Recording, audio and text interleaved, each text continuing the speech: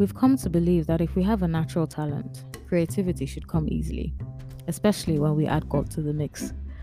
If God has given us this talent, if our talent is a gift from God Himself, then shouldn't it just come naturally?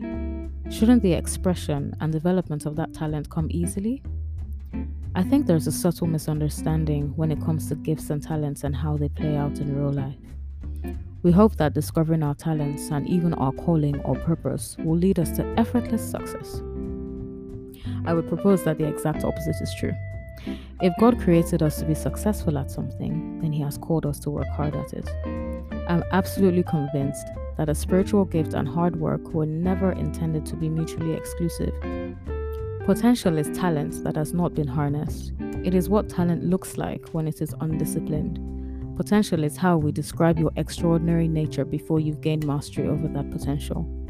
Talent, when fully developed, becomes a strength.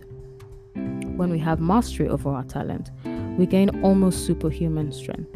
For me, it's illuminating that the etymology of craft goes back to an old High German word meaning strength. The word strength later took on the additional meaning of skill, and from the concept of skill, formed out of strength, comes artistry. Every creative endeavor that a human being masters becomes a craft. Every creative endeavor involves the integration of passion and discipline, the intersection of talent and skill. Every creative endeavor is both compulsion and determination. Anything we aspire to, as an expression of our artisan soul, requires inspiration and strength.